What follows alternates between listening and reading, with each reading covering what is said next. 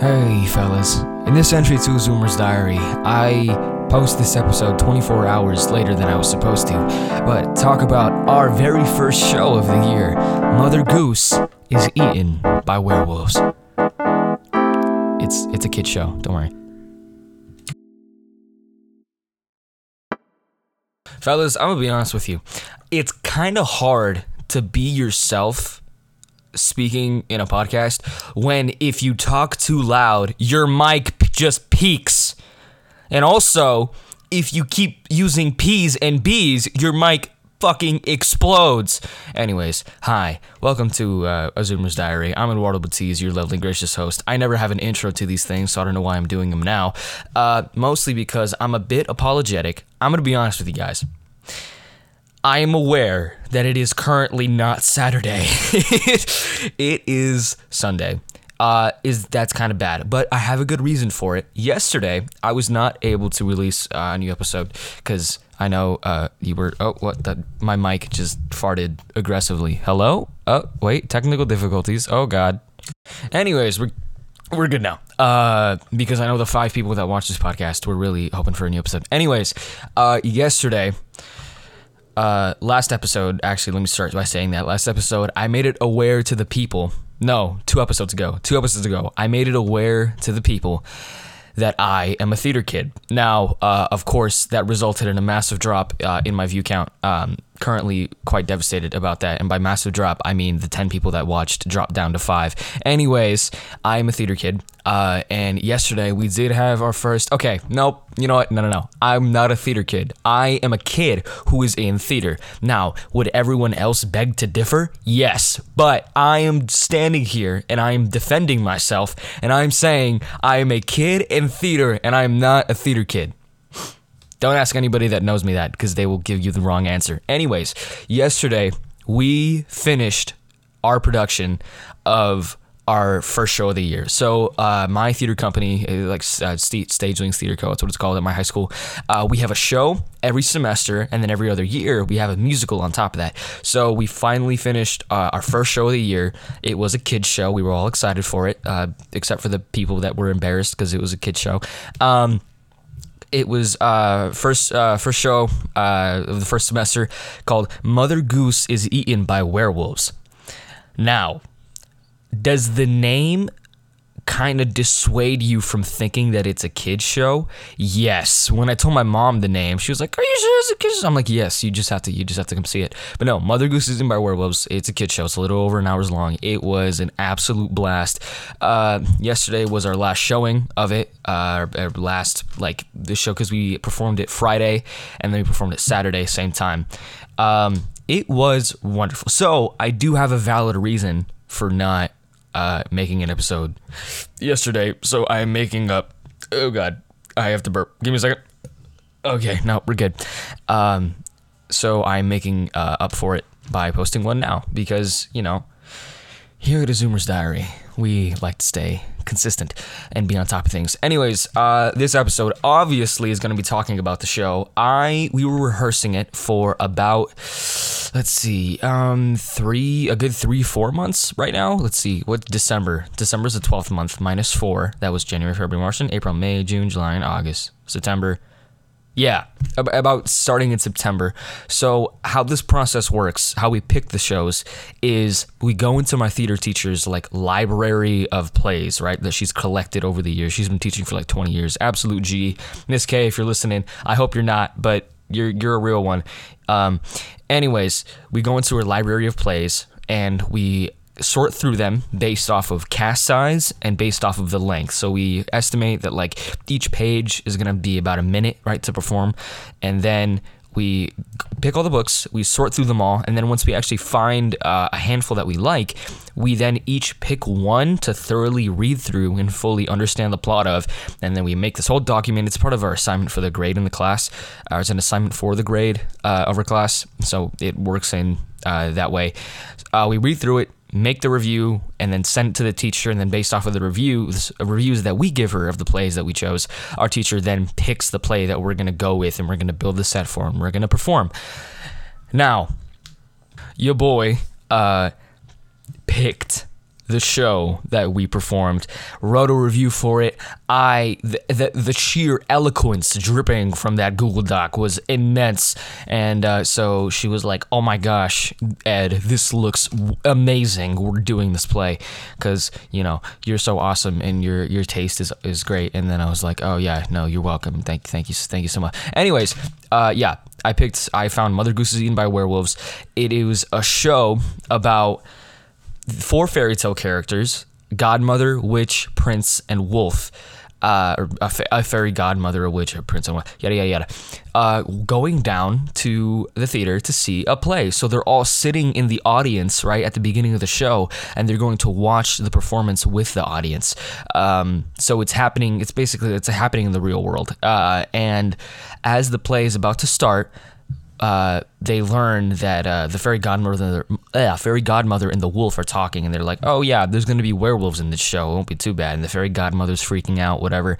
And then backstage, they hear a scream and howls as I know what happened. We did the show as the werewolves that were supposed to be in the original production got out. So what we did is we all were backstage howling and growling, and instead of using masking flats, which if you don't know, masking flats are these big wooden walls that we put up near the entrances to stage left and stage right. So like right next to the curtain, so we have more room to walk backstage so they can't see us. Instead of masking flats, we had these little wooden trees that we stole from a band performance. I don't know if they knew that we stole them. Anyways, these little wooden trees, these 2-piece wooden trees, and then we all clustered them up at the edge of the curtain, and then we were all behind them, and I was behind the trees, shaking them as we were howling and growling, pretending to be the werewolves. And the stage manager, the person who's supposed to be running the show, is telling Mother Goose to get out there and start the show. And then she gets eaten by werewolves. The Mother Goose does. She screams, we howl and growl. I shake the trees, and we threw a bucket of white feathers off stage. So it was just all you heard was a scream, and then just white feathers just get launched off stage.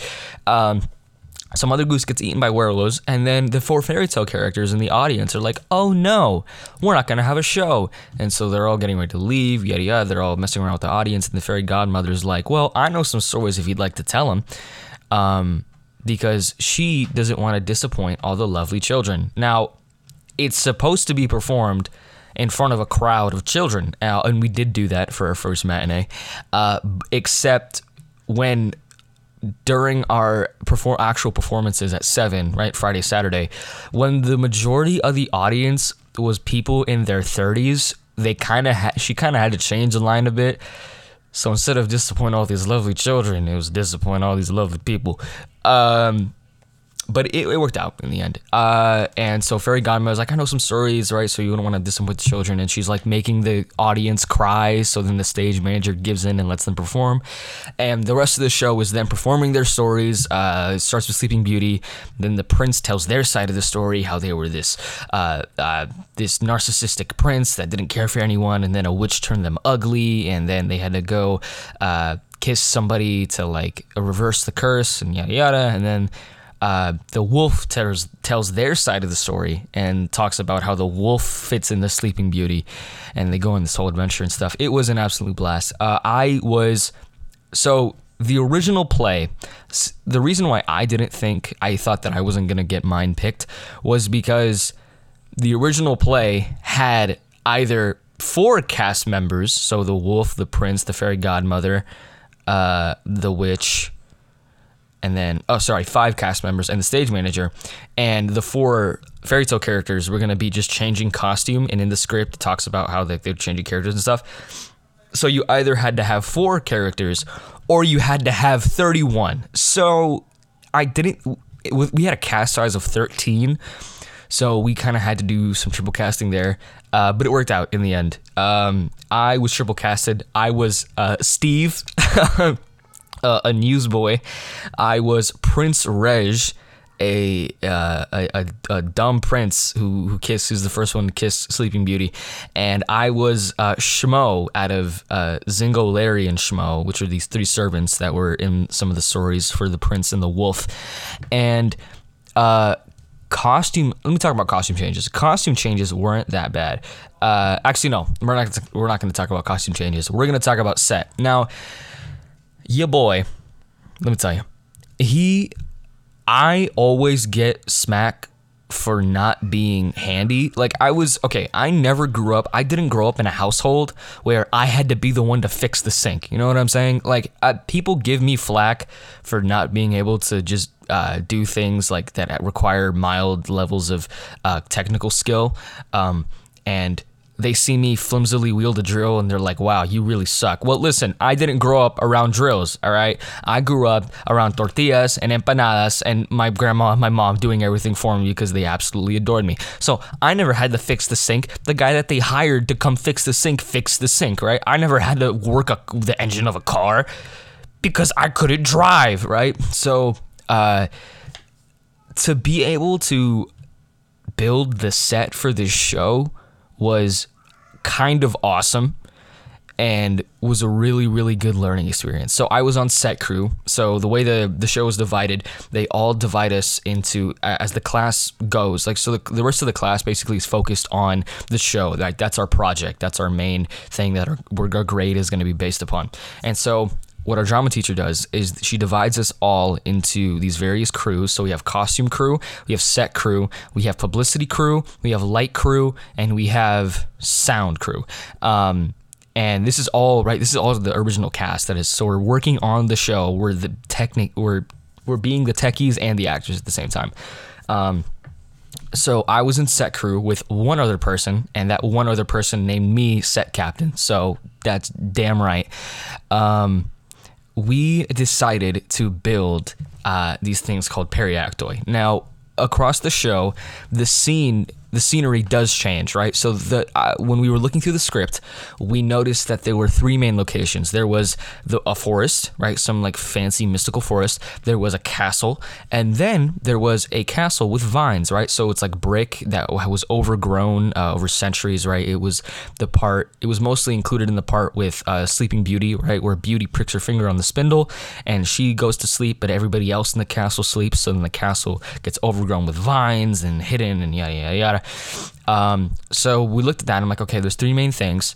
What if we had the background on wheels? So like a tri-faced background that could be turned. And so the scenery changed. And then my drama teacher looked at me and was like, oh yeah, I know what those are. Those are called periactoi, like periactoi.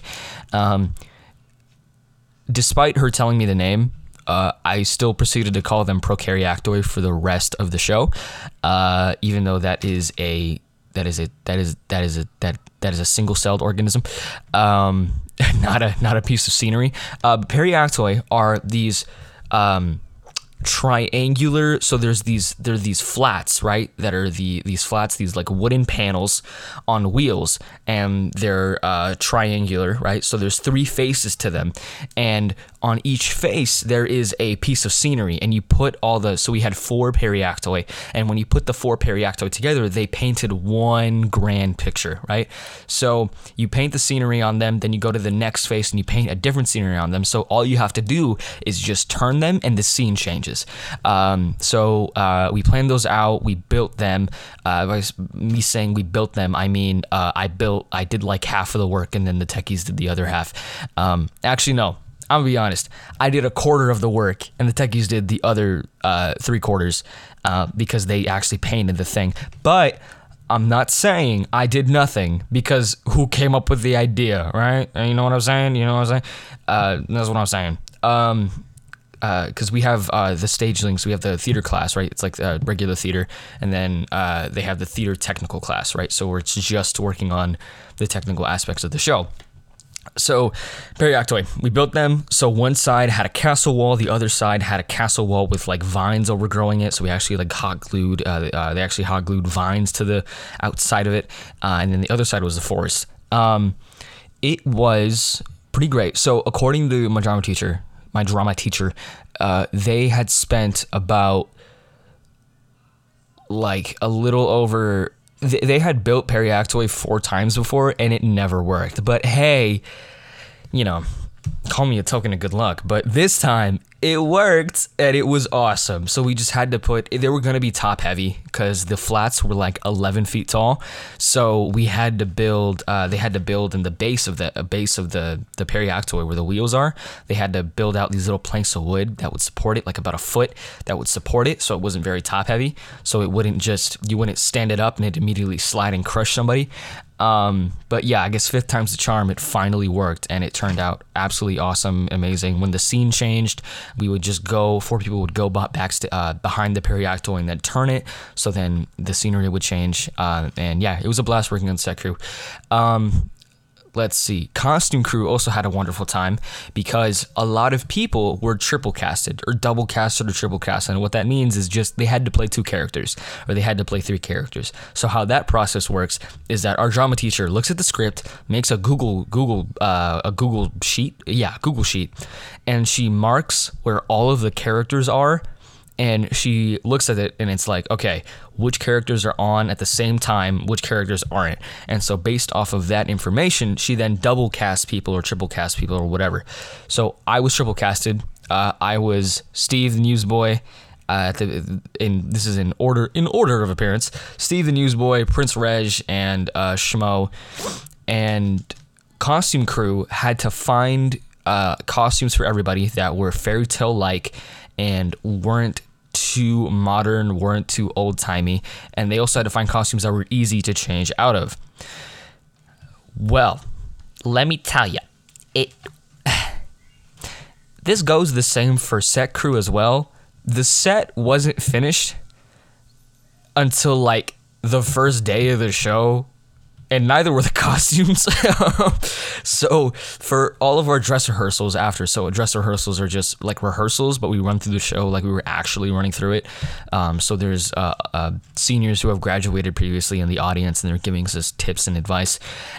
So for the dress rehearsals, we had to like wear these half-assed costumes that weren't even finished and looked super, super bad. And were like falling apart because they actually hadn't finished their costumes yet. And then also the Periactoid were just blank. They had nothing painted on them. So we just had to be like, pretend there's a forest here. Anyway, costume crew had a wonderful time finding costumes. So we have 2 closets. We have the men's closet and the women's closet. And this is pretty funny. The men's closet is this little like dressing room sized like cubby at the end of the hallway where the dressing rooms are, and the women's closet is this gigantic like facility, like factory sized tunnel that has 4 rows, that has 2 rows of costumes, right? This is a 2-storied massive tunnel that is filled to the brim with clothes. But the thing is, like, not all of it is women's clothing. Like, there's a lot of men's clothing in there, so they call it women's closet, even though it's not just anyways, it is absolutely ginormous. It's this like 50-foot deep tunnel of a 2-storied closet, and that's where we get all the costumes from. But I just find it really funny that the gigantic one is the women's closet, very representative of like everything else related to closets. I have a regular sized closet. My sister has a walk-in closet, even though she doesn't sleep in her room yet. Very, very fun. Thank you, Mom. Anyways, they had to fish through the costumes, the giant, tunnel of clothes that Miss K has collected over her past 20-something years of being here, and find costumes for everybody, and find costumes that were going to be easy to change out of. And if they weren't easy to change out of, then all you had to do was just learn how to change out of them quickly. Now, for the first one, we all had to wear tights, by the way. It was wonderful. It was my first time wearing tights. I was not aware that you had to bundle up the tights and then put them on instead of fully stretching them on and then putting them on. I have made that mistake. I seem to make that mistake a lot with things that you're supposed to like keep bundled up before you put it on, and you just like kind of roll it on. If you know what I mean, you know what I mean. So yeah, that was great. They did a rip though, because just too much ass or something. Anyways, my first costume was just I had to wear knickers, CK. I had to wear knickers, a little old-timey shirt, and a vest with a little newsboy cap.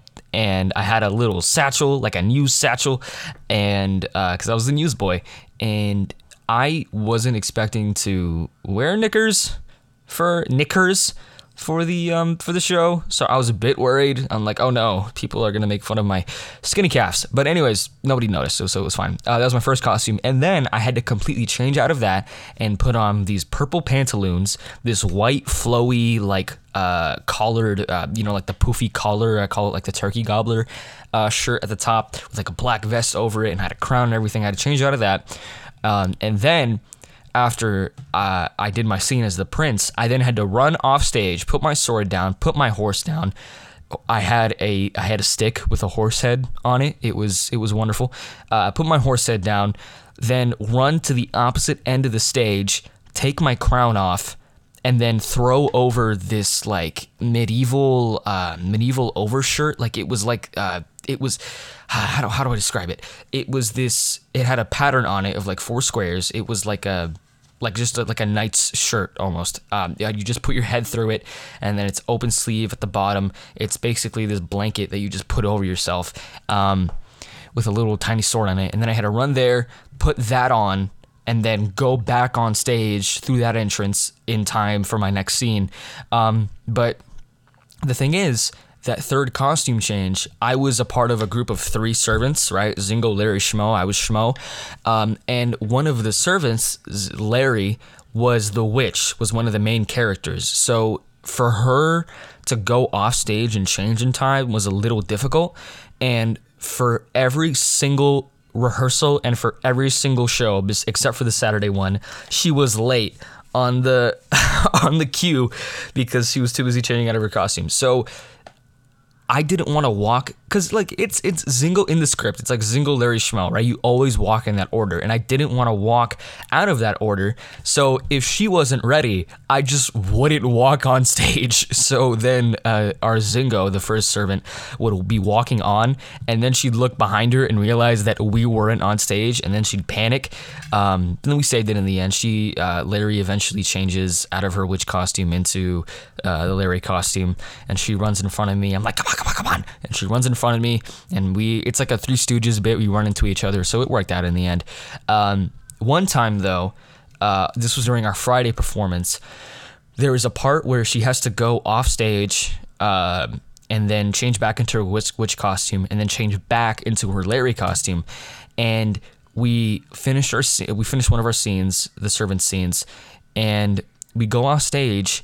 And even though we had one more scene as the servants before Larry came on as the witch, she changed back into her witch costume.